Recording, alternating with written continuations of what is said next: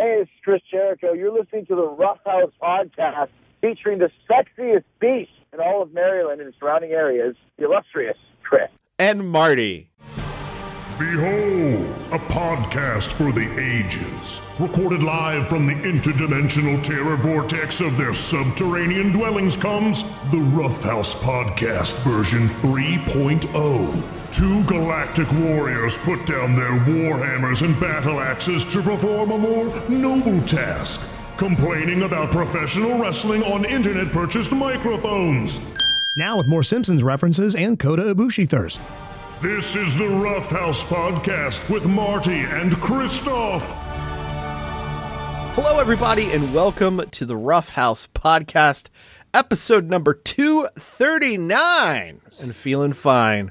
Aren't we, though? Yes, August 1st. I almost said August 2nd. No, it's the 1st, 2021. I am Marty. And I am Christoph, and appreciate you guys tuning in. Wow. Just clicking play on whichever podcast aggregator you use. Yeah. We appreciate it. We like to talk about the pro res, and we like having people talk to us about it, or at least, act like they're listening to us. So, yes. Even if you don't listen all the way through, just click play. Yeah. No. That doesn't take long. That's all most of the podcast aggregators care about. Yeah. That you did something. Chris, I gotta say, it's been a hell of a week. Had you asked me on Friday what I thought this show was going to be about, I figured we would be focusing on 2 hours of Dynamite. It was Fight for the Fall was a hell of a show. I thought we were going to focus on that, the ups and downs, the drama, the out of nowhere promos that we didn't expect, the possible storyline end for Hangman Page. There's a lot to dig into. The discourse that came out afterwards, both about putting a death match in television and also how it affects the fine people at Domino's Pizza, apparently. Yeah. Pro Wrestling got its own Pizzagate. But instead, very nice. Instead, I get to hit this button again. Here we go again. As WWE has decided to let go of another named talent, as yesterday afternoon, they quickly tweeted, deleted, then retweeted, this time with the WWE.com link, word that they have fired Bray Wyatt. I think you mean come to terms with the release of Bray Wyatt, Wyndham Rotunda, and they wish him the best in his future endeavors. Yes, sorry, I used the wrong term there. Yes. The continued conification of WWE takes another, as arguably one of the top 5 stars of the company has been removed. He has not been seen since WrestleMania. Before that, he had not been seen. I forget, was it Elimination Chamber? Whenever it was. It had been a while. That he was set aflame by Randy Orton. That's right. No Fiend. Literally the most controversial character in WWE in recent years. One of the most heavily pushed characters of WWE in recent years. When you look at Bray Wyatt, one of a handful of guys in recent memory who you could say they tried. Yeah, they beat him at pretty much every single opportunity. Yeah. But they gave him multiple shots at the top. They made him world champion, both as Bray Wyatt and as The Fiend. Mm-hmm. And he's gone. Yeah. I'm dumbfounded. Like, when it got tweeted and deleted, I was like, oh, is this a hack situation? And Sean Rossap from Fightful, one of a handful of reputable wrestling journalists that are left in this world, jumped in and said that it was legitimate, expected something more coming in the next few minutes, and then we got the repost, and he's gone. Chris, I'm stunned. It was, still is a shock. It's weird because, like you said, over the past couple years, Bray Wyatt has been in a lot of marquee positions with matches against big time opponents. titles and given a lot of airtime for this Fiend character. Yeah. And of course, we could talk for, I'm sure, an hour as to whether or not, the Fiend discourse had kind of become its own thing even before Bray's release. Yeah. As to just what the fuck was happening, who's allowing him to do this? Is anybody saying no to him? Yeah. The infamous Hell in a Cell 2019 match with Seth Rollins that was not beloved by any. But you look at, this is a guy who's been in WWE from FCW all the way through to the main roster for 12 years. So he had a good run. Yeah. I mean, his run in WWE is longer than a lot of the, Hall of Famers. Yeah. The Wyatt family, I'd say their original peak right at the beginning of the network era. So we're looking at 2014. Yeah. So a 7-year run as Bray Wyatt. Before that, Husky Harris, part of the Nexus and sure. That sort of thing. Wyndham Rotunda had a very, very high profile run. And, I really honestly could sit here and point at the Shield versus Wyatt family feud as probably the last generational defining feud that WWE had. That shit was dope. It was unbelievable. If for whatever reason you haven't watched both the Elimination Chamber 6-man and its rematch, what was on the first episode of Main Event when they gave a shit about Main Event, highly recommend you go back and watch both of those.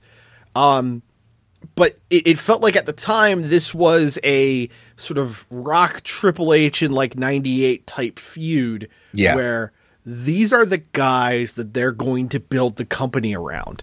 Right. Arguably they did.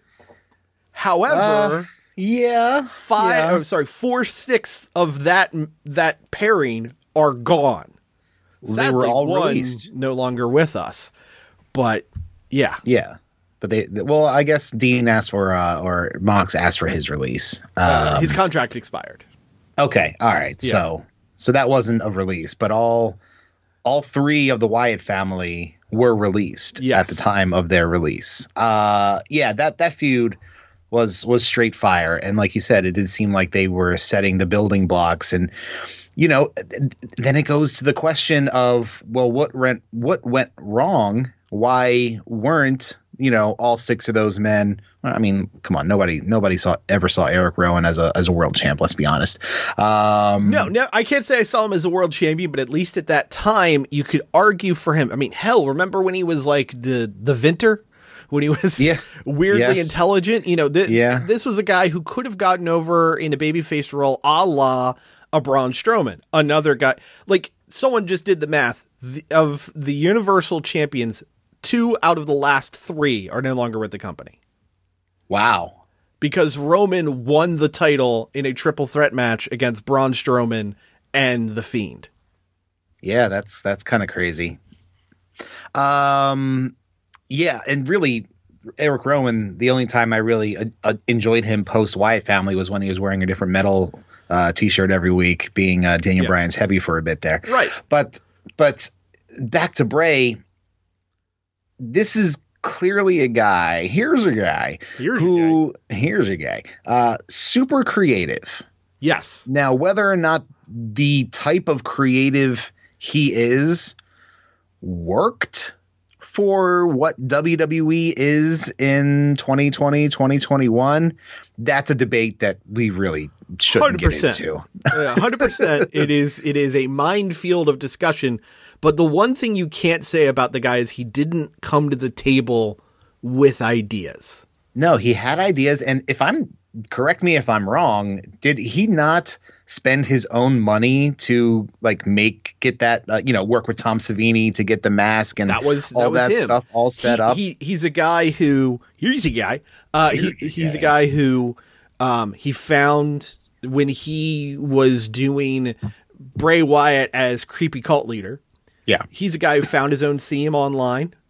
The Mark Kozer theme. Yeah, he found a royalty free music site and was looking for themes and found that. such a perfect, indelible mark on that character was that theme. He found it. He spearheaded much of his own creative. He was responsible for paying for having the Fiend character created, having the mask created. He was behind a lot of the creative of the Firefly Funhouse and all these things. And again, you can argue the success rate, the hit versus miss ratio of what he did. But the one thing you cannot deny is that he came to the table. No, he did. And I don't have official numbers in front of me, obviously, but I think he moved a fair amount of merch as well. I believe he was the second or third highest merch mover for the company, even now.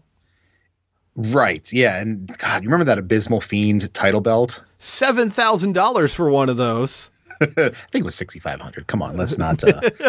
Let's be reasonable. But that's the thing. You could sell these high-end replica masks, these high-end replica belts, the gloves. I feel like there was a Fiend backpack. Like, it spoke to a very fervent and particular fandom. Yeah. Oh no, there is an Eric the Gorehound dead center of the Venn diagram of horror fans and pro wrestling fans. I enjoy a good horror movie as well, but it's not my, I'm more of an MCU mark. You don't live and breathe them. Yeah. If there was a franchise or a genre I do, it's MCU. I mean, that's my life, hooking into my veins. Right. But the guy moved merch. He got reactions, whether it was good or not. Again, we won't get into that. But whenever something happened on a big stage or even during Firefly Funhouse, people would talk about it. Yeah, I mean, the surreal nature of John Cena versus Bray Wyatt at WrestleMania 36. Right. And the think pieces of delving into the Fiend lore that it's spawned. Yeah. Yeah. There were some who thought that was one of the best matches in WWE history. There were some who thought it was one of the worst things they've ever seen on television. Polarizing, yes. Creative, absolutely. Oh, yeah. No, but again, somebody can be creative and not be marketable. Well, no, I don't say marketable because I just argued that he was. I don't know. It's kind of an anomaly. Like, everything should have worked. I mean, the comparisons were made kind of from the start that this is the next kind of spooky gimmick to be Undertaker-esque. And, there were variations of him. Do you remember the doomed Pumpkin Spice Balor versus Sister Abigail match that was supposed to happen? Yes. In fact, I jumped in and retweeted noted wrestling Twitter user Boss Maz put out there. Yeah. Hats off to the first person who gets Bray Wyatt in a No Holds Barred interview and asks him what the fuck that match was supposed to be. Yeah, can't wait for that shoot interview. I want to know too. I want to know what the plan was. But he definitely tried I mean, hell, do you remember the 2 weeks of Bray Wyatt and Roman Reigns Super Friends? That was... Yeah, and it led to one of the coolest moments in Raw history of that tag match where Bray is covering somebody and he just points and then did the finger guns, magically summons Roman Reigns to hit a spear on the other opponent. Just one of the coolest things to ever happen. Yeah. But for you have something like that, but then you also have projecting maggots on the mat at WrestleMania. The weird 32. Child chorus. The child chorus thing. You have Daniel Bryan in a. Actually, that was a hot angle. I'm not going to talk shit about Daniel that. Bryan in the speed suit doing the yes chant on top of the cage, which he was concussed for and doesn't remember. Absolutely iconic. Yeah, but then you have the House of Horrors match with Randy Orton that was abysmal at best. That finished in the ring for some reason. The Firefly Funhouse match, or was it a Funhouse match? The match with Broken Matt Hardy. Oh God, yeah, I even forgot that happened. Yeah, that's the thing. In the 7 years he was Bray Wyatt, they ran him through the gauntlet, being the if not the one of the top heels, going against John Cena, going against Seth Rollins, going against Dean Ambrose. In fact, I seem to recall the TLC match with Ambrose and Wyatt being unbelievable. But that wasn't the one with the exploding TV, was it? That was no, I think that was the Hell in the Cell. That was a Hell in a Cell. Yeah. Or Heck in a Sec, if you will. I can point out so many inflection points where you go, this could be the moment. This could be where he became the guy. And I think that is unfortunately going to be the legacy of Bray Wyatt's time in WWE. They always came so close to pulling the trigger. They gave him so many moments. And I know that they're a company that loves their moments. They gave him moments, but they never gave him the victories. And that's the thing. Like, they talk about, creating moments, and then it moves into making new stars. A new star can have moments, but nobody will give a fuck if they lose in every major marquee match that they have. Bray Wyatt lost to John Cena. He lost to The Undertaker. He lost to Randy Orton, I think, in that House of Horrors match. Yeah, he did, because the original house was set on fire. That's why he had to by Randy Orton. That's why he had to build the Firefly Funhouse. Right. So, oh my God, that feud went on for fucking ever. Yeah, it did. When you think about it, Jesus. But he just lost and lost and lost. And you can be creative and have, a gimmick that gets people talking. But if you're a high art, I always called it community college theater sort of production, but you're going out there and you're on your shoulders for 3 seconds at the end of every match. You're only going to get so far. Yeah. And I think the blame, if we are to point the blame at somebody for the failure of Bray Wyatt, the WWE character, it has to be Vince McMahon and creative, right? Yeah, no. For not putting him over to that next level. The company failed him time and time again. There's no reason why he could not have beat John Cena. John Cena goes to the dark side and ultimately destroys the Wyatt family. Yeah, at Payback or whatever. Not at fucking WrestleMania. Or you could have Bray Wyatt win at Mania and then lose at SummerSlam. Like build it out, spread it. I mean, fuck. I'm sitting here. I'm just thinking about all of these cool things that they did that they never followed up upon. They had him and Kane do an Inferno match. They had. Notably in the era of the Fiend, he's the one who got murdered by Goldberg in Saudi Arabia, dropping the title in one of the worst matches of all time. But also in that same run, he had the frankly stunning match with Daniel Bryan at the Rumble. Rumble, the strap match or whatever. No. It was when I think it was Daniel Bryan. He had gotten all his hair cut and everything, and then had the feud just before the pandemic with the Fiend. I feel like that wasn't like a strap match. They did have another. They had another feud. So that's the one I'm.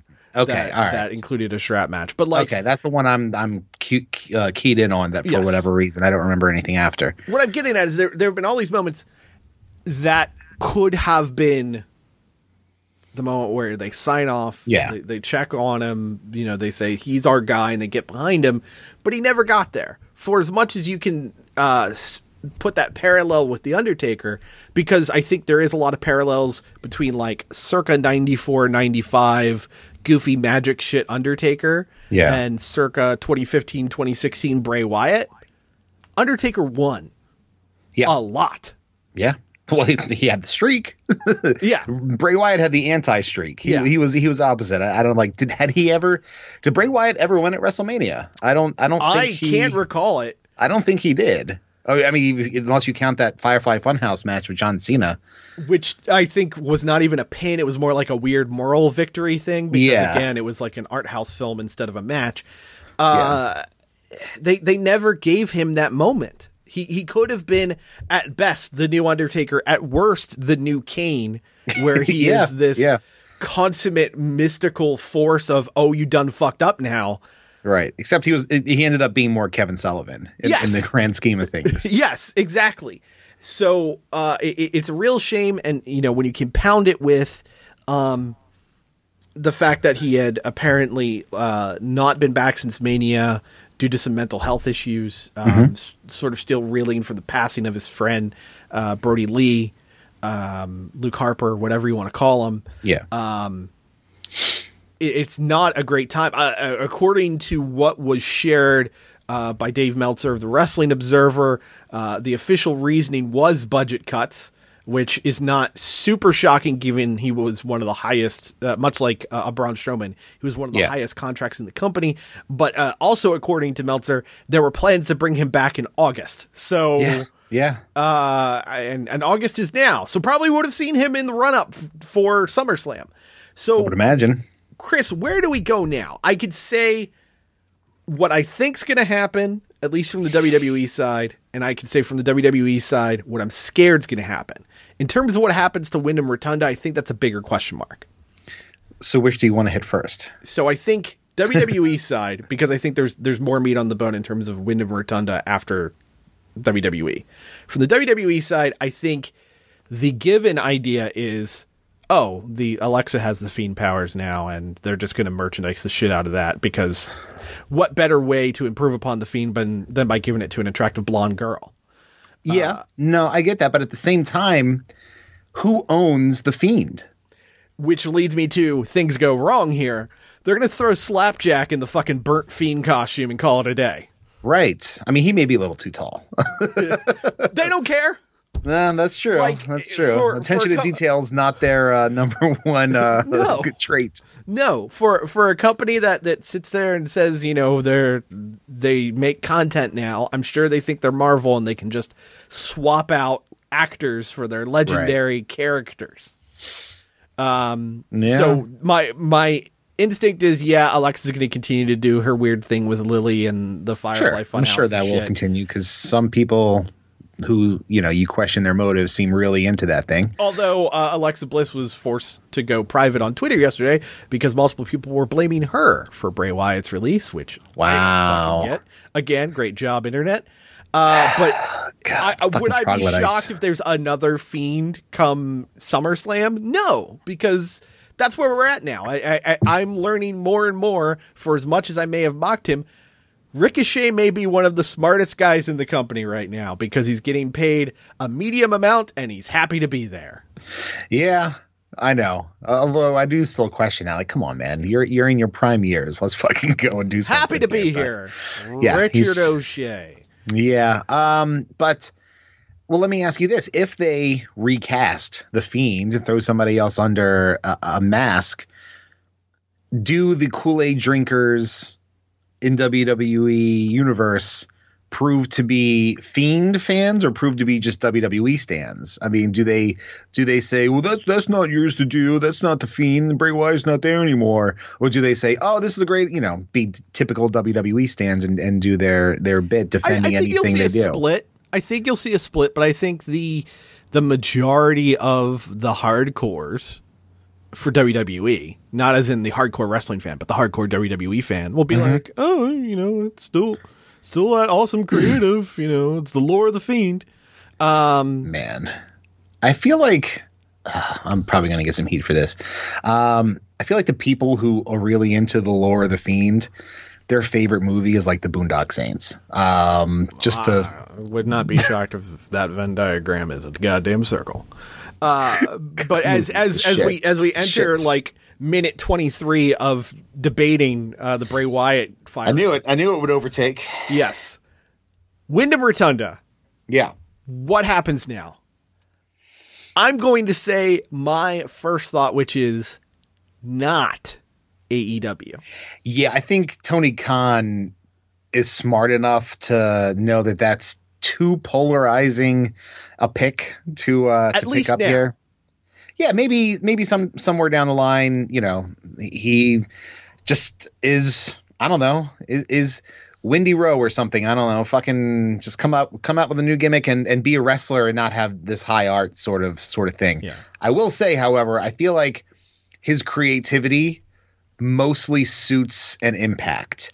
I was gonna say the same thing, an Impact, or if you will, a Ring of Honor, because I think especially having gone to Best in the World, I think for That Ring crowd. of Honor as a business, there's money in a Wyndham Rotunda, not quite Bray Wyatt, not quite Fiend, against Vincent feud. Yeah, I mean, I know they're two peas in a pod in terms of character. yeah, one's a ripoff Rob Zombie and one's Bray Wyatt. Yeah, well, one is Cape Fear and the other is House of a Thousand Corpses. Right. Or not that one. Oh God, what's the other one? Devil's Rejects. Devil's Rejects. Yeah. Yeah. I think there's something there. I think that would work. I think also their TV show is a canvas upon which Wyndham Rotunda could apply his creativity, much like an Impact.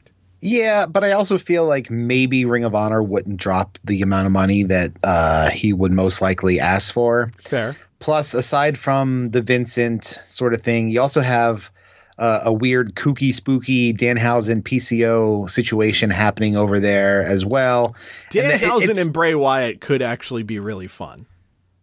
Oh, I don't know, man. Give me face Bray, face Wyndham Rotunda with Danhausen, and then eventually he turns on him, and then I don't know. Danhausen gets serious. I recognize no one wants Danhausen serious, but no, I do not. I could see it working. Okay, all right. But I think, especially right now, as AEW gets, in my opinion, the last two pieces of the puzzle they need, allegedly in CM Punk and Bryan Danielson. Yeah. They don't need a Wyndham Rotunda Bray Wyatt in the mix. No. It would just, the guy would flounder, and it's not out of a lack of skill or ability. It's just, he would either be just like Malachi Black, right, or he would be the next broken Matt Hardy, where it's a square peg in a round hole and they need to find something else for him to do. Right. And I think the worst idea possible would be to bring him in and align him with the Dark Order.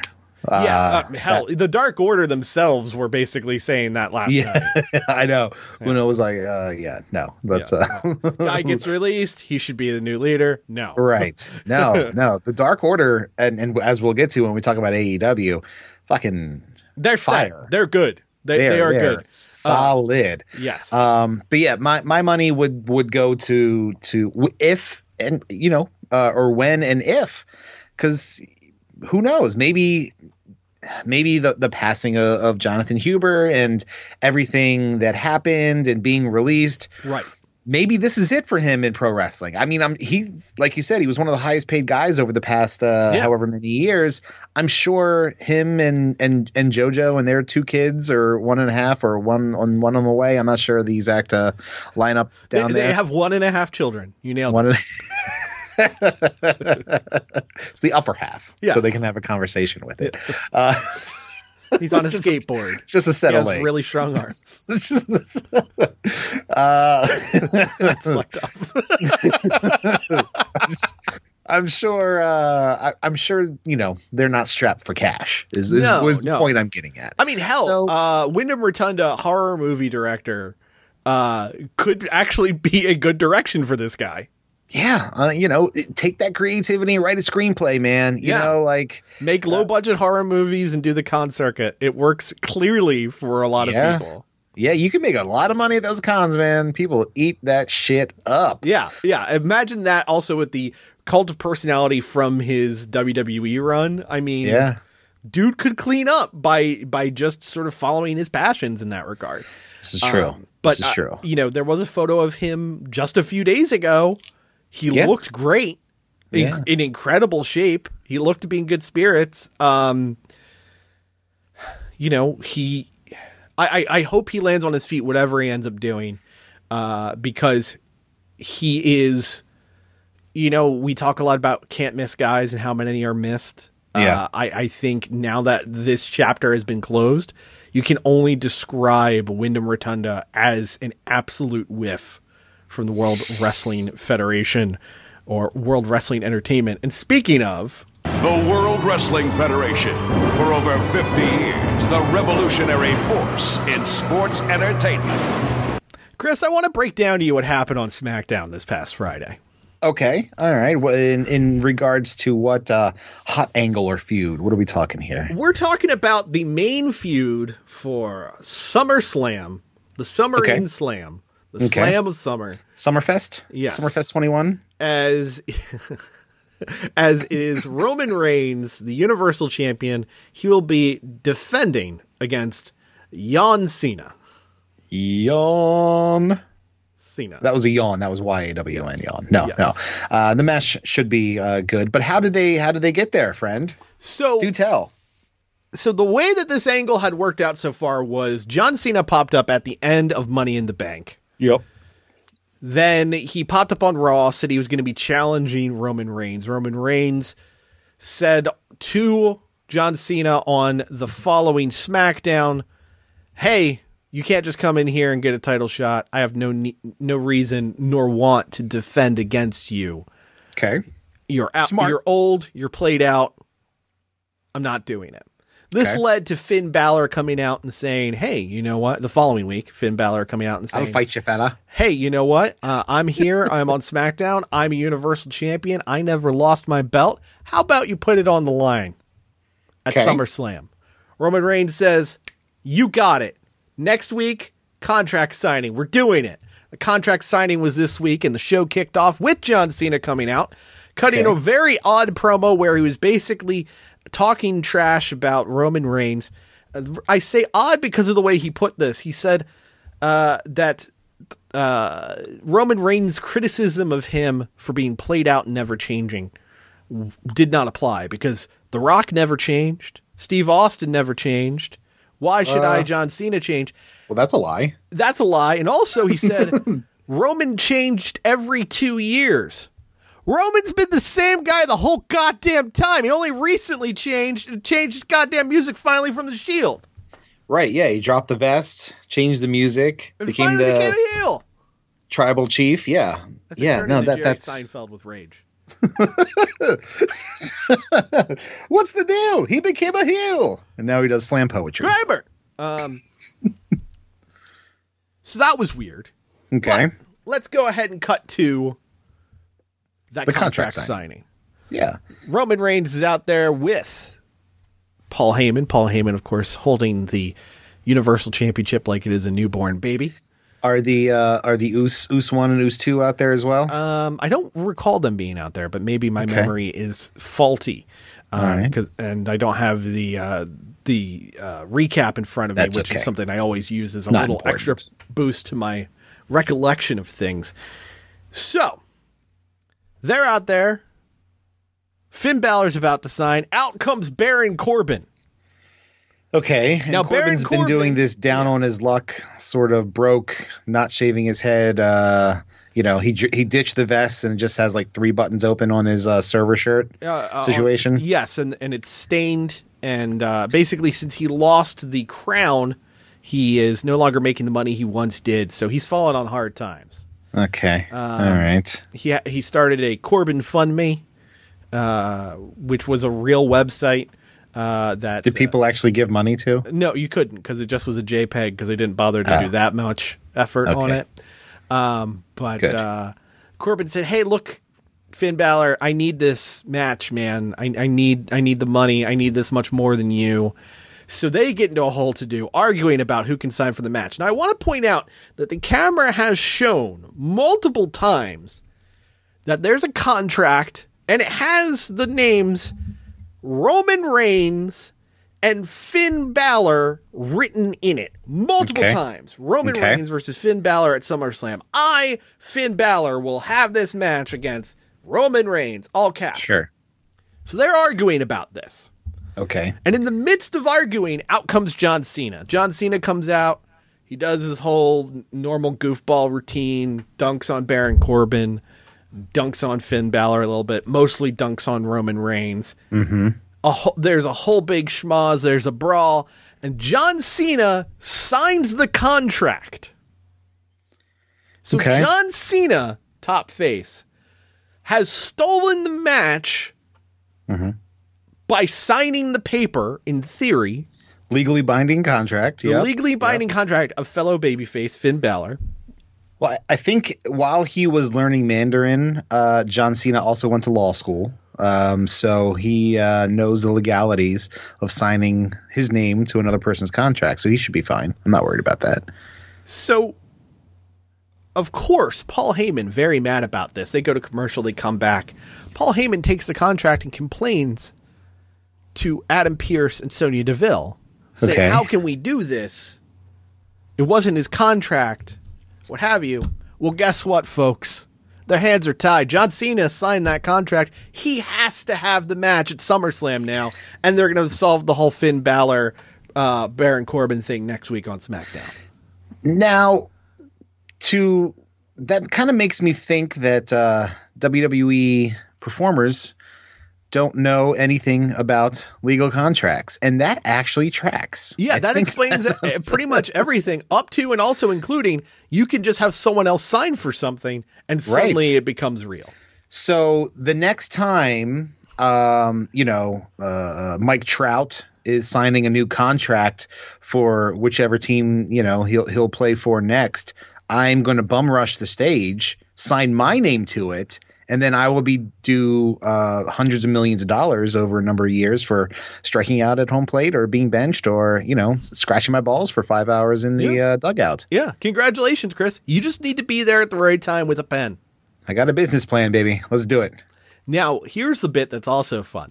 So, of course. But wait, there's more. SummerSlam, we just broke down how we got there for John Cena versus Roman Reigns. Well, great news. Bobby Lashley. Looks like he's feuding with Bill Goldberg because Bobby Lashley said he beat everybody. No one can stop him. And instead of at Money in the Bank, the next night after Money in the Bank, Bill Goldberg shows up. Okay. Well, Chris, you're not going to believe it. Bobby Lashley cut a promo this week saying that Bill Goldberg is the exact same guy he's always been. Bill Goldberg hasn't changed. And Bill Goldberg isn't worth having a world title match against.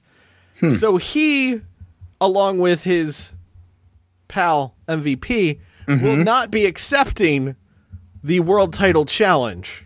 That sounds familiar. I don't know from where. I don't know where I've heard a similar situation before, but man, that sounds familiar. So if I have things figured out correctly, look to this week on Raw, Drew McIntyre is going to challenge Bobby Lashley for SummerSlam. Bobby Lashley will accept.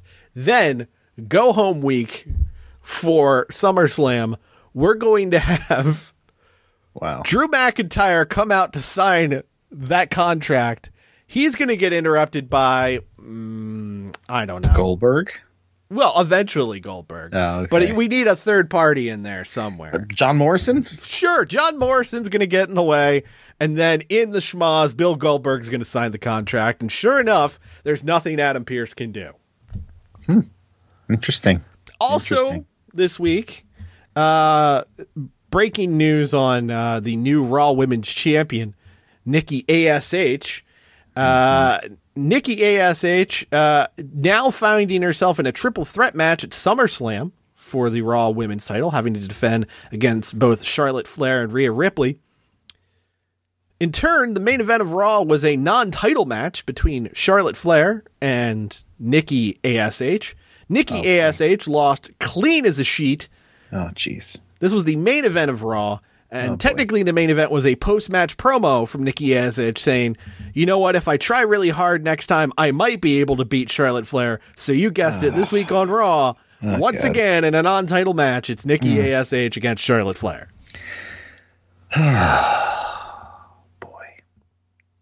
I think it's not that bold of a statement to say one of the wisest decisions I ever made in my life was stop watching WWE.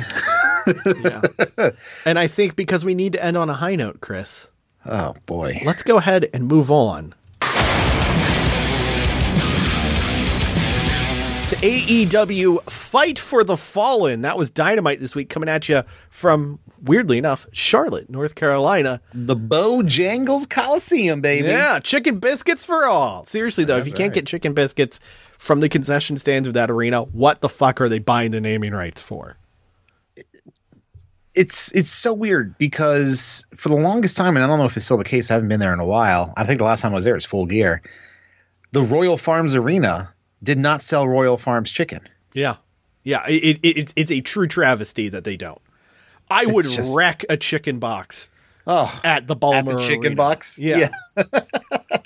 My God. Give me those tendies and Western fries. I recognize we may be going super local with our references. But seriously, folks, it's the finest fried chicken you can get at a gas station. You know what? I'm just going to say it. You take your Wawas, you take your Sheets, you shove them up your ass. Because Royal Farms, King's Kitchen, baby. Yeah. I'm not talking Baron Corbin King. I'm talking the king of fried chicken and chicken accoutrement sandwiches. Mm-hmm. Just the full, you get the breast, the wing, the thighs. Fantastic. The chicky tendies, out of this world. The wedge Western fries, seasoned to perfection. If you're feeling extra artery clogging, get that side of the nacho cheese sauce. Yes. Oh boy, man, oh man, that'll hit the spot. Especially if you're hungover, you go in there, get a couple Gatorades along with it. You are set, my friend. I had to fight the urge a few weekends back, leaving your house after the MLW show. I did stop at the Royal Farms to grab myself a drink. Seriously was thinking about a large Western fry to go. Hell yeah, but, brother. It was like 1:30 in the morning, so. Yeah, probably not the freshest of the freshest batch. Well, I mean, there's that, and I don't know that my 36 going on 37-year-old body could have handled Western fries at 1:30 in the morning. So anyway, AEW, Fight for the Fallen. Now I want pizza. Weird. Very odd. Show kicked off strong with the 10-man 5-on-5 elimination tag match, the Elite versus the Dark Order, and I'm going to say it, the best intros this side of WrestleMania or Wrestle Kingdom I've ever seen. That Dark Order video intro into the spotlights, into the reorchestrated version of Hangman Page's theme, from the cinematography of it to the presentation and the prestige, that intro was out of this world. I'm getting chills just listening to you describe it. It will go down in history as one of the greatest wrestling introductions I think I've ever seen. Yeah. This goes up there with Rusev in a tank, with Nakamura wearing the crown at Wrestle Kingdom. Fuck it. Let's go with Triple H as a Terminator. This is. I love that one. This is upper echelon of intros. Hell, Bray Wyatt coming out to a live version of his theme at whatever WrestleMania that was. This was unbelievable. As I joked to you, I was texting you as it was coming out. Dark Order comes out. They have their intro. Pro wrestling is the greatest thing in the world, and I think the Dark Order can cure COVID. That's where it was at. Yeah, very inspiring. On the flip side of things, yes, you have the Elite. I don't know if this was just them being fucking dorks or if this was a bit of corporate synergy happening or both. I think it was both. Yeah. But they came out in a Elite Squad as opposed to Toon Squad, sort of Space Jammy basketball gimmick, which Don Callis wearing the tiny basketball coach shorts. Yeah. They had a ball and hoop and everything. They did trick shots on the way to the ring. You had, they did get a plug for Space Jam: A New Legacy on HBO Max. Excalibur even thrown out for how's that for corporate synergy. Yeah. I thought it was as hysterical as the Dark Order intro was prestigious. Yeah. No, and going for the polar opposite sort of feel. Yes. They accomplished what they were going for. It was you were supposed to think this was cringy and awful and God, these guys are fucking nerds. And they are. So mission accomplished. By the way, did you catch all the jersey numbers on the Elite? No, I wasn't paying that much attention. So Omega had 23 because of course Michael Jordan. Yeah. North Carolina. I think it was Matt Jackson had 777 because 7 is his lucky number, also a Christian thing. 7 is God because 666 is the devil. Sure. Matt Jackson had 13 because that's his lucky number. Okay. Doc Gallows had 69 because, of course. Because dangly. And Carl Anderson had 2012 because of the 2012 G1 finals. Okay. That's funny. But then they proceeded to have a match, and this probably will go down as one of the best Dynamite matches ever. The storytelling, the drama, the ridiculousness, the crowd, hella hot. Excellent use of a double count out finish to take out both Gallows and Stu Grayson. After the dive to the floor, I gotta say, a lot of people whiffing their dives, or at least whiffing the catching of dives in that match. It was a little bit of a brutal thing to watch at times. I think Alex Reynolds did a dive to the floor that there were literally 8 guys on the floor and none of them got him. He fell right in betwixt them all. He fell right in between. As I probably could have called last week, Hangman and John Silver were the final 2 for the face team going against the Bucks and Omega. So it was, the pure elite versus Page, who had been, of course, removed from the elite, and his number 1 buddy, Johnny Hungy. John Silver looked like an absolute beast. When he gets going on that locomotion pinball fiery face moment, it rules so hard. And with the combo moves with both Reynolds and Hangman got in for a couple combos as well.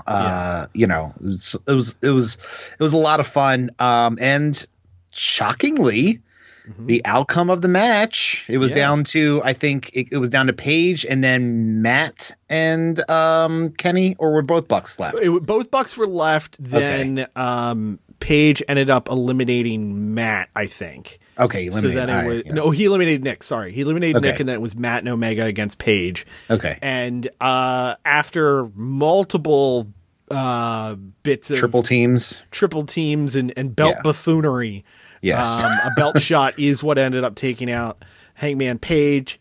Hangman Page loses his world title shot.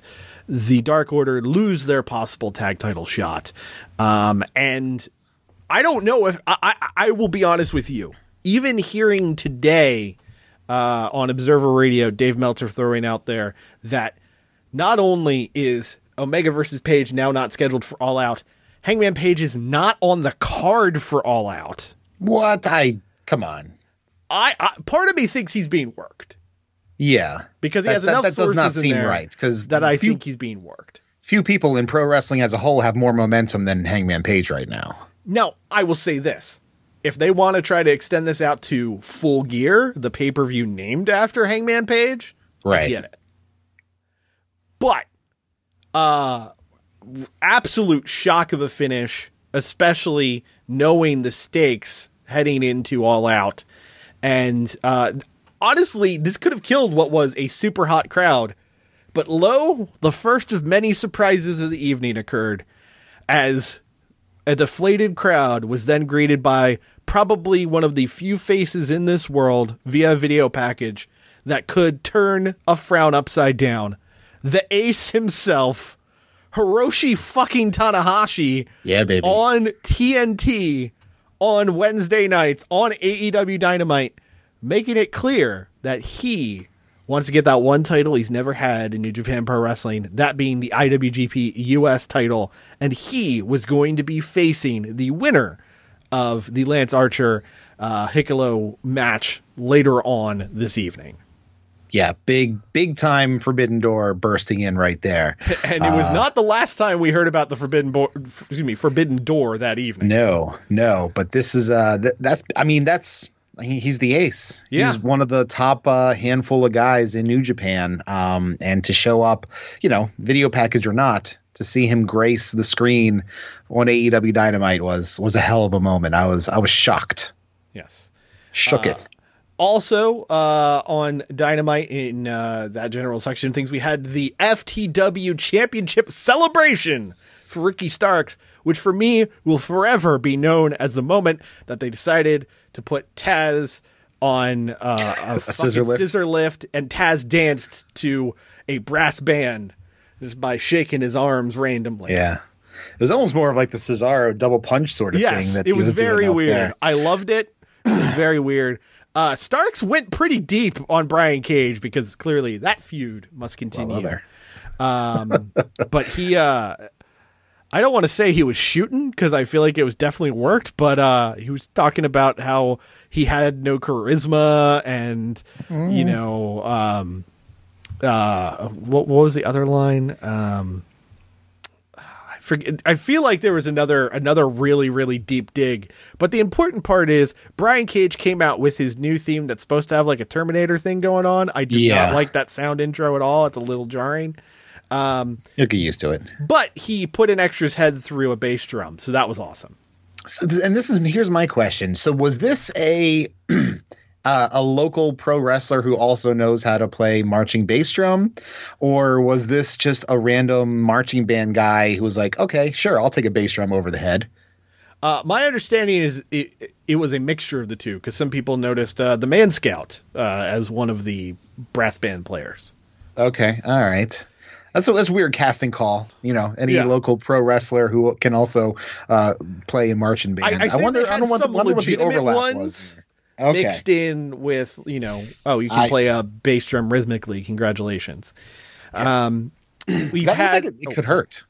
Yeah, no, that probably sucked. Speaking of things, things that sucked. Not the match itself, but rather the injury that caused the match to end early. It was FTR versus Santana and Ortiz.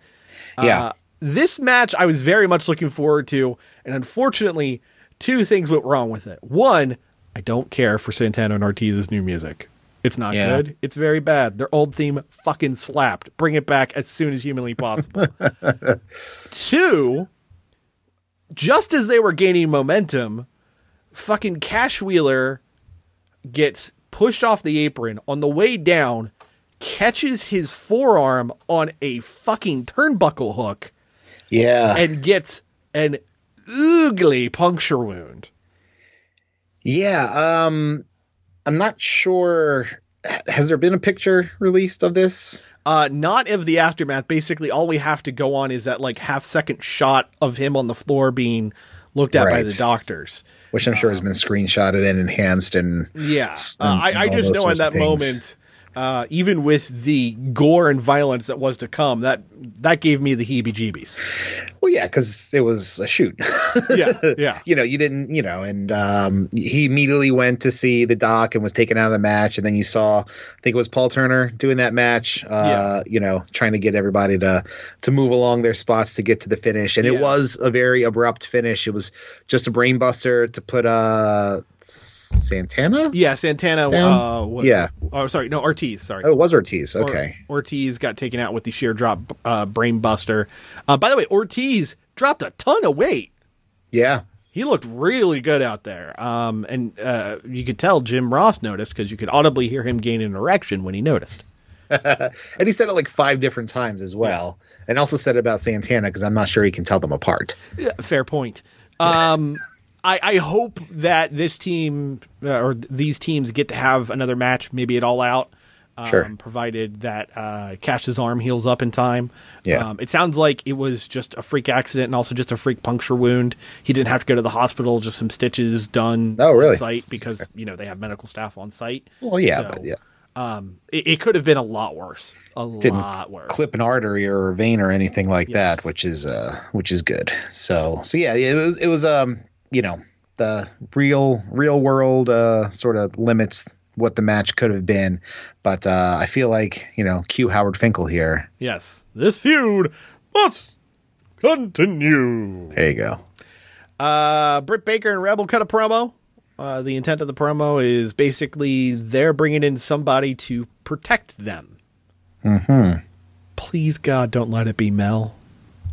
Who's Mel? Mel? You don't remember Mel from the Nightmare Collective?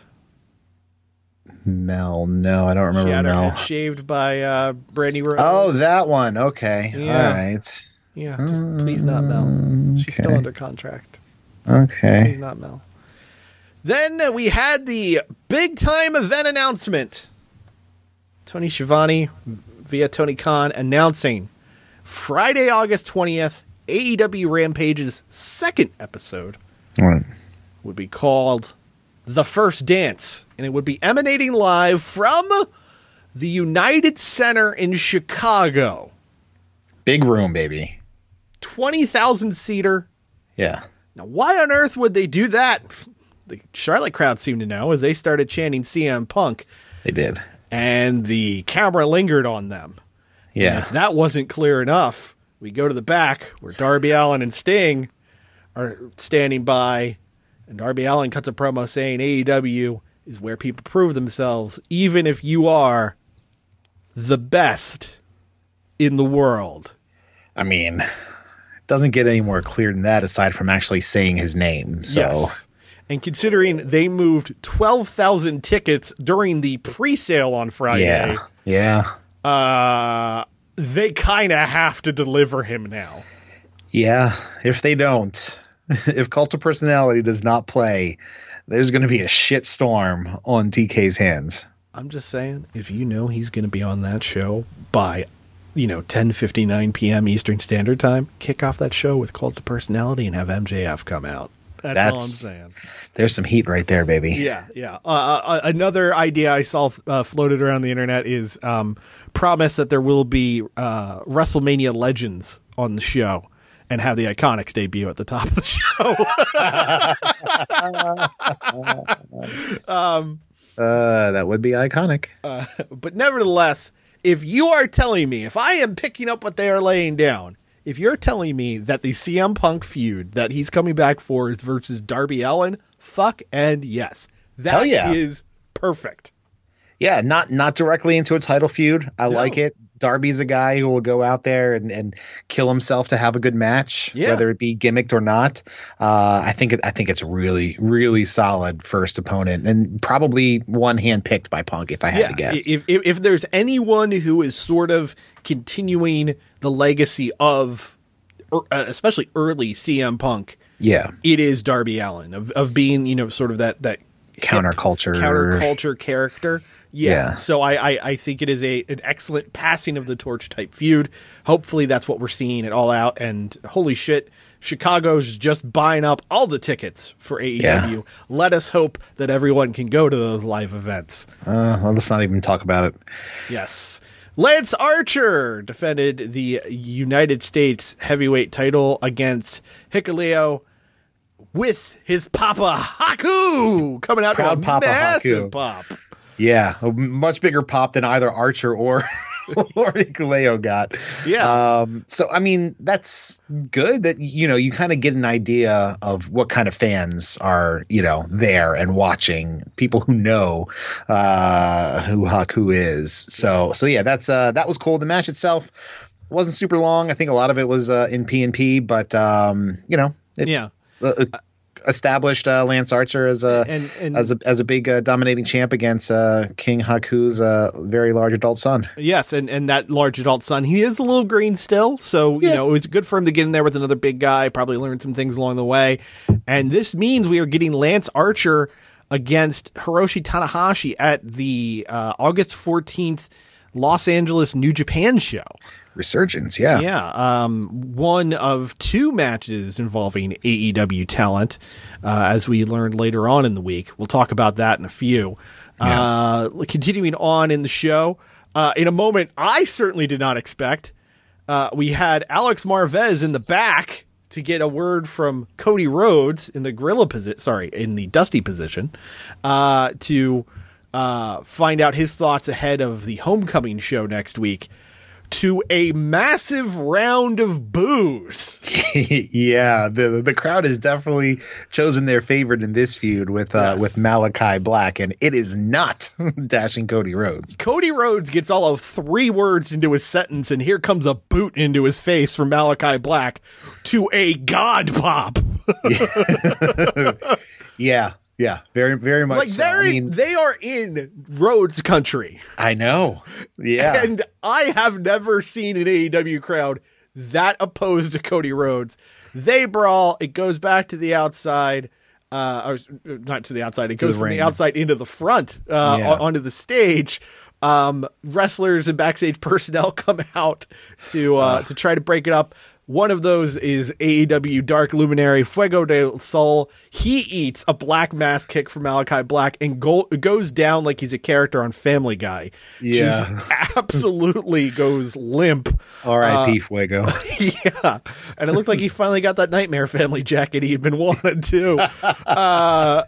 So he's dead, and Malachi Black looks like a fucking king. Thank you, WWE, for running all of those promos to make AEW's next big star. Yeah, appreciate it. It's some good work there. I got to ask you, Chris, ahead of Dynamite this coming week, is there any chance Cody wins on Wednesday? Well, of course there's a chance. He's an executive vice president of the company, and he's Cody Rhodes. So I'd say there's a better than average chance that this happens. Yeah. Would I say that it would be a major mistake for Cody to win this match? Yeah, 100% it would be. There's no legitimate reason why Cody should win this match aside from Cody being, but it's me. Right. I mean, my understanding is he has to go away to film another season of the Go Big Show. Okay. Which reminds me, Snoop Dogg's been replaced by DJ Khaled, so look forward to that guy who doesn't go down on women being on Dynamite soon. King shit. Yes. We had a Miro promo putting over his match against Lee Johnson as he does his reverse call-out gimmick. The best line in a promo full of best lines was that he respects only two things: his vengeful God and his double-jointed wife. God damn, Miro, where were you hiding this whole time? Right? Like, how much of a mistake was it to have Lana handle all his promos for so long? Like, is this a new development for him? Is this his newfound confidence being in AEW? Or was it just lying there the whole time, just not being utilized? Again, another whiff on the WWE side if it's the latter. Yeah. Unbelievable how good he's become. Fantastic promos. We had a trios match. It was Christian Cage and the Jurassic Express against the Hardy Family Office of Mark Quinn, Isaiah Cassidy, and Angelico. This was fine. Nothing really blow away. Really, the whole purpose was to set up the post-match angle where Christian Cage was jumped with the Nux by the Blade. Yep. Where's Jack Evans? I believe he had to go back to Mexico for a little bit. Oh, okay. I was wondering because we've seen Angelico a lot without him. Yeah. And I knew they were both kind of associated with the HFO. Yes. But okay. All right. Well, that answers that. Yeah, the match was fine. I kind of like, trios match with Jurassic Express and Christian. If I'm Marco Stunt, I'm like, man, this motherfucker coming in stealing my spot. But I have a feeling that won't be a long-held alignment between Christian and Jurassic Express. We had a video package putting over Nick Gage, which was of a night of surreal moments, one of the most surreal, live on TNT, the same network where you can watch, fucking what shows do they even have anymore?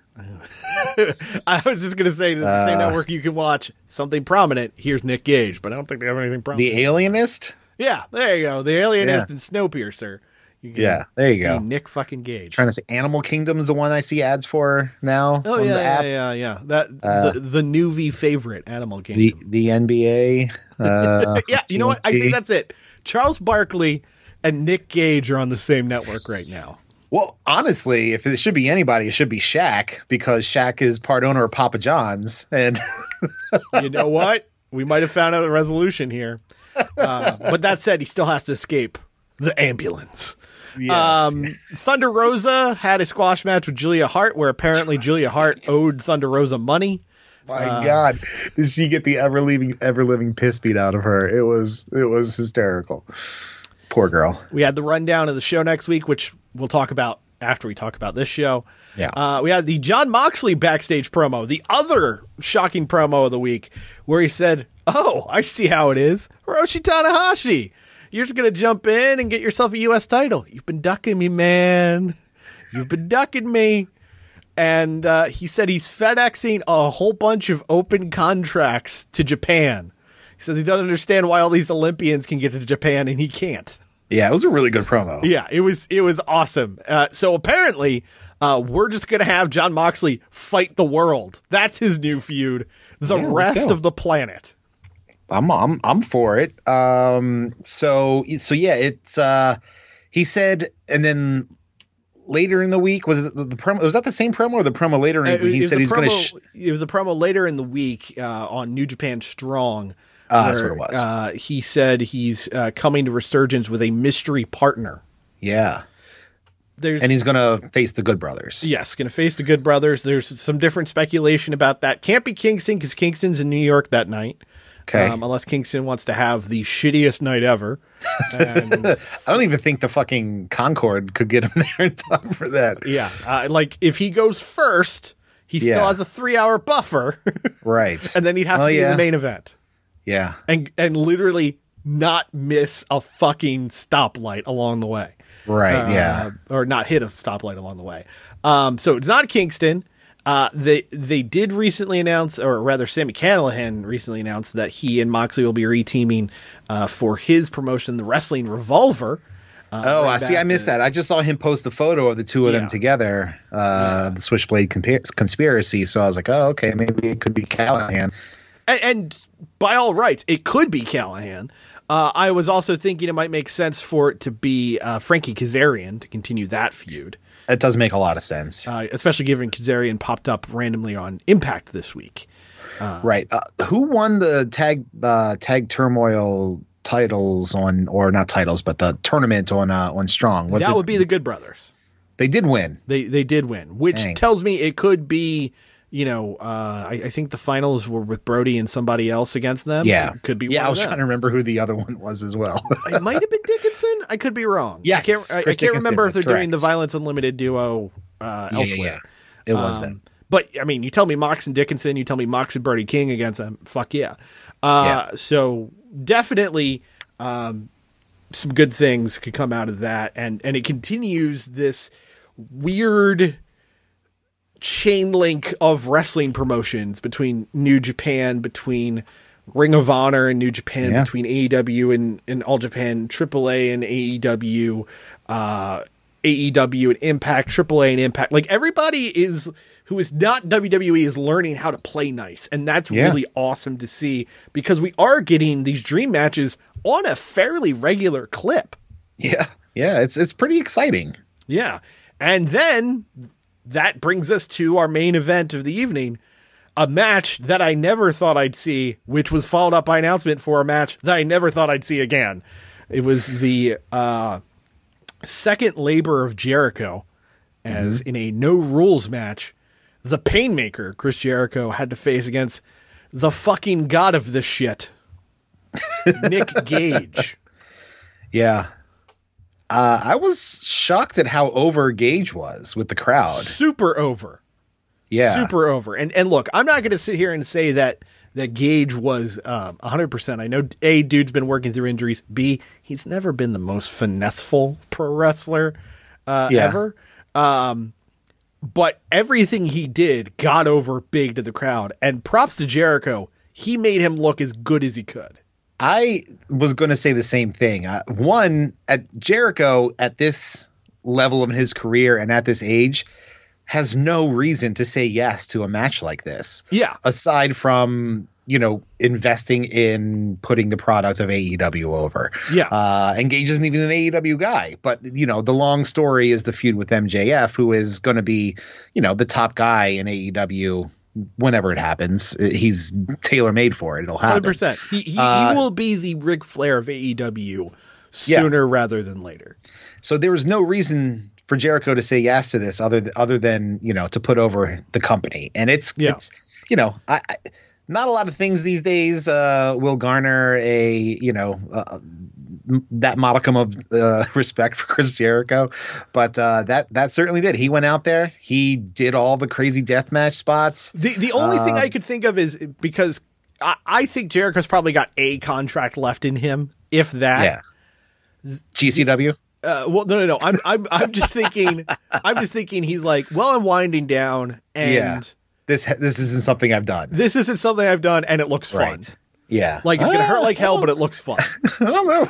The level of definition of fun is a little bit off. It's not my definition of fun, but I'm wondering if he's like, that looks like something different. Let's give that a go. I think he saw Zack Ryder do it the week before and was like, fuck yeah, I can do this shit. Yeah. But sure as shit, it wasn't just a pizza cutter. I thought we were going to get pizza cutter, thumbtacks, maybe a barbed wire bat. Yeah. That's what I was expecting. We got the pizza cutter. We got 2 pizza cutters. We got a second pizza cutter. Yeah. We had fucking light tubes. Light tubes and the pane of glass. And a pane of goddamn glass, up to and including people in the front row realizing they should have prepared like this was a Gallagher show. Yeah. You definitely want to bring a heavy blanket or something. Because I wouldn't say a poncho. Well, poncho, I mean, is not going to stop glass. Ponchos are notoriously thin. Yeah. You need moving blankets for a deathmatch tournament. Yeah, I would say a nice fleece blankie. They have the AC cranked up in there. Maybe just for protection's sake. You don't want glass shards flying into your fucking eyeballs. But sure as hell, Jericho did it. He took it all. He ended up winning abruptly with the Judas Effect elbow, which is not a big surprise. That's been his finish since the beginning in AEW.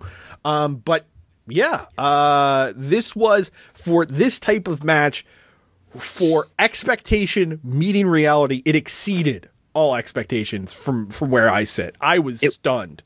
It was a better death match than the barbed wire exploding ring one because of, what happened at the end there. Yeah. And just for the sheer level of insanity that happened in this match on TNT. Yeah. And not on pay-per-view. I made a joke earlier about Bray Wyatt, could have possibly fallen into the cane roll. Congratulations, Tony Khan. I don't know whether you want to pull this trigger ever again, especially with the fallout of the week. We'll talk about that in a minute or two. You have a cane that you can pull now, which is you tell the world that someone has to face Nick Gage. Yeah. They done fucked up now. Yeah, pretty much. You have to go 1-on-1 with The Undertaker. Yeah, Nick Gage. Don't sign him to a full-time deal, but if you want to give him some random spots where it's like, oh shit, now you have to face this, could do worse. I will say, if he does ever pop up again, can we not have Justin Roberts say effing in his say freaking or don't say anything? Because the way he sold that sounded really cringe. He tried his best to do the intro. No, I get it, but you can't say that word. You can't say that on television. So, yeah, no. You can't say 3/4 of his intro. But it was wild, up to and including one of the greatest unintentional moments of promotion in professional wrestling history, which was seconds after Jericho gets his forehead cut up by a pizza cutter, which, as we all know, really doesn't actually hurt. It's like having a fucking butter knife rubbed against your forehead. How dare you? How dare you shadow that away from mine? As Nick Gage proudly holds up the pizza cutter and we go to picture-in-picture, what is the first ad? Domino's freaking pizza. Now, do you think this was intentional? No. I think this was simpatico because that ad has been aired on Dynamite for weeks. I know. I get that. But, there is a department within a broadcast station that handles the scheduling of spots. I don't think AEW is privy to that. I think they know when they need to go off air or go to picture-in-picture, but I don't think they're privy to the traffic side of things. Yeah, but I mean, I don't know. There's a possibility that this was planned for comedic effect. If it was perhaps, or if it wasn't, the level of free advertising virally that Domino's received this week because of it was out of this world. And not only the, over 1 million rating that they got on the on that as well. Against the Olympics, no less. Yeah. And that was against gymnastics. Like that was a prime night for people to be watching the Olympics instead of AEW. So bravo to AEW. But this became the discourse of the week up until yesterday. Right. About the... Now, some people thought that Dave Meltzer was sort of clutching his pearls, talking about how this could lead to things going poorly for sponsors. related to AEW. But It turned out he was not wrong. He did not want to make any accusations at the time, but thanks to the legwork of another notable pro wrestling journalist, one David Bixenspan, it's pretty much all but a given. WWE was doing everything they could to drop into some DMs and reach out to folks about trying to plant a story about this. Now, I didn't see the screenshot. What did the screenshot actually... He didn't share the screenshot because of it would give away who the reporter was. Okay. But the company that did end up biting on it was Front Row Sports, and really we should have seen it coming. Now, when that story came out, Front Row Sports was the one who said that Domino's was concerned about the advertising placed during AEW programming. First things first, I'm 99% sure worse things are and have been shown on the Alienist while Domino's advertising has been connected to the show. Fair. I mean, shit, that Sons of Anarchy, Walking Dead, like I could just run down a list of shows that I'm sure have had Domino's advertising that have shown way worse things. It's a violent society in which we live. Yes. The other side of it is, when I read that article, the response felt like the auto-generated response you would get from customer service. Sure. You know, we share your concern. Like, I don't think it's really a thing. But also, this was apparently the first AEW-related story that Front Row Sports has ever written, who typically post a lot of pro WWE content. Mm-hmm. They were also the ones who said that WWE was intending to be like Marvel, without even quoting a source. Right. So, kind of a hinky source for everything. We will wait and see what happens with relation to AEW advertising. But straight up, if I'm fucking Papa John's, I want to be next to this now. Hell because the amount of retweeting and even from the non-wrestling world, like the hilarious juxtaposition of dude gets cut with a pizza cutter. Hey, how about some pizza? It got traction across the web this week. Like if the soup was still a thing, this would have ended up on the soup. Yes. And kudos to PBR for reaching out and saying, hey, if they're going to vacate their time slot, we'll throw some ads in there. Yeah. So, it's not going to hurt the bottom line. If anything, you could attract some more advertisers who are looking for that 18-34 age demographic that AEW has been proven very good at drawing a number in. Yeah. And it continues, although I'm not sure if it's going to continue this week. We got a pretty weak Dynamite lineup, if I'm honest. It's Christian Cage versus The Blade, The Bunny versus Layla Hirsch in a NWA Women's Championship Eliminator match, Miro defending the TNT Championship against Lee Johnson, and the aforementioned Cody Rhodes Malachi Black match. Not really a barn burner. I mean, I'm sure more will be added because for the average card, that's a low amount, but it's not really a barn burner on paper. I kind of think this is going to be a wash of a week for AEW. Well, it could be one of those, story building sort of things. We'll maybe get something between Death Triangle and Andrade. That's true. We never did see Death Triangle pop back up in the limo. Yeah, that was a weird thread they just left dangling. Yeah, I thought for sure we would see them show up in the limo WCW style. Yeah, well, there was a lot going on in this week's show. Yeah, there was. And again, had you asked me on Thursday, I would have thought we would just spent the entire time talking about this show exclusively, because over the course of 2 hours, you had the life and times of the Hangman Adam Page, you had Hiroshi Tanahashi on Dynamite, you had Jon Moxley deciding to fight the world, and you had Nick fucking Gage on national television. What? Oh, sorry, go ahead. And then also, when's the Jericho Hoovy match happening? Oh, yeah. Is that next week? Yeah, that's next week. Fucking Hoovitude's coming back. Yeah. So there you go. There's your marquee match. Yeah, which is fucking crazy. That Juventud is going to have a match on television in 2021. Last I saw him, he got very vascular, is the way I'm going to put it. Yeah. Okay. He's pissing chunky now. Yeah. Ooh. Yeah, he's the juice in more ways than one. Let's hope he's not like Hank Hill and has a very narrow urethra.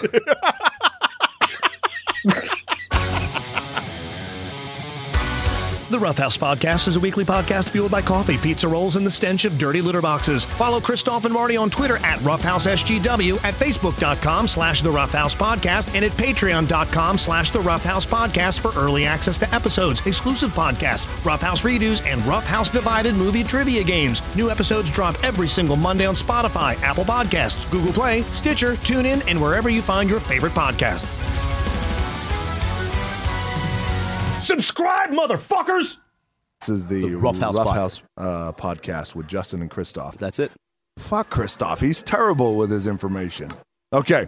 Hey, this is The Rock. Shut your mouth, jabronis, and listen up, because this is the Roughhouse podcast with Marty and my least favorite man on the planet, Christoph. The Roughhouse Podcast is brought to you by the AJ Styles School for Talking Good Promo Well. If you want to, like me, have a good talk style words with your speech, simply make sure that you cut the promo for people to be like, yeah, that man has the points with talking at. The AJ Styles School for Talking Good Promo Well is now accepting applications for prospective new students. Are you an aspiring pro wrestler but not sure if you can handle yourself on the stick? Then call the AJ Styles School for Talking Good Promo Well to hone your craft, just like the phenomenal one, AJ Styles. For example, Claire Lynch, that's not a good. So I was like, And then Dixie Carter, she said, and I'm like, you got it, because I'm the one that's phenomenal. I'm the phenomenal one here in this environment of wrestling. All right, we got 6 sides, unlike... Start 4 now, AJ! We got 4 sides in the... one. This is my house, and this is where I live. I'm the best that's ever been in the world. Because I'm the best that there is. Be the best that there is, just like AJ Styles. The AJ Styles School for Talking Good Promo Well will make sure you're ready to take the squared circle by vociferous force. Classes include Spitting Hot Fire 101, Advanced Pipe Bomb Dropping, and Mush Mouth Management. Send in your application now to the AJ Styles School for Talking Good Promo Well and make yourself phenomenal. I'm the phenomenal one, AJ Styles, and if you have desires to speak in a fashion much in the way that I have done talks before, with the way I've done words, with my mouth. I make speak, and people go, man, and then I kick people. Usually it heads. I kick them in the head is what I do. I'm total knockout. ECW, TNA. TNA is what I'm in, because that's where I'm. Really hoping I get hired by WWE. I'll wear a mask. I hear there's a Sin Cara open. The AJ Styles School for Talking Good Promo Well is located in the Deep South, right in front of Foreign Object Warehouse and perpendicular to the KFC.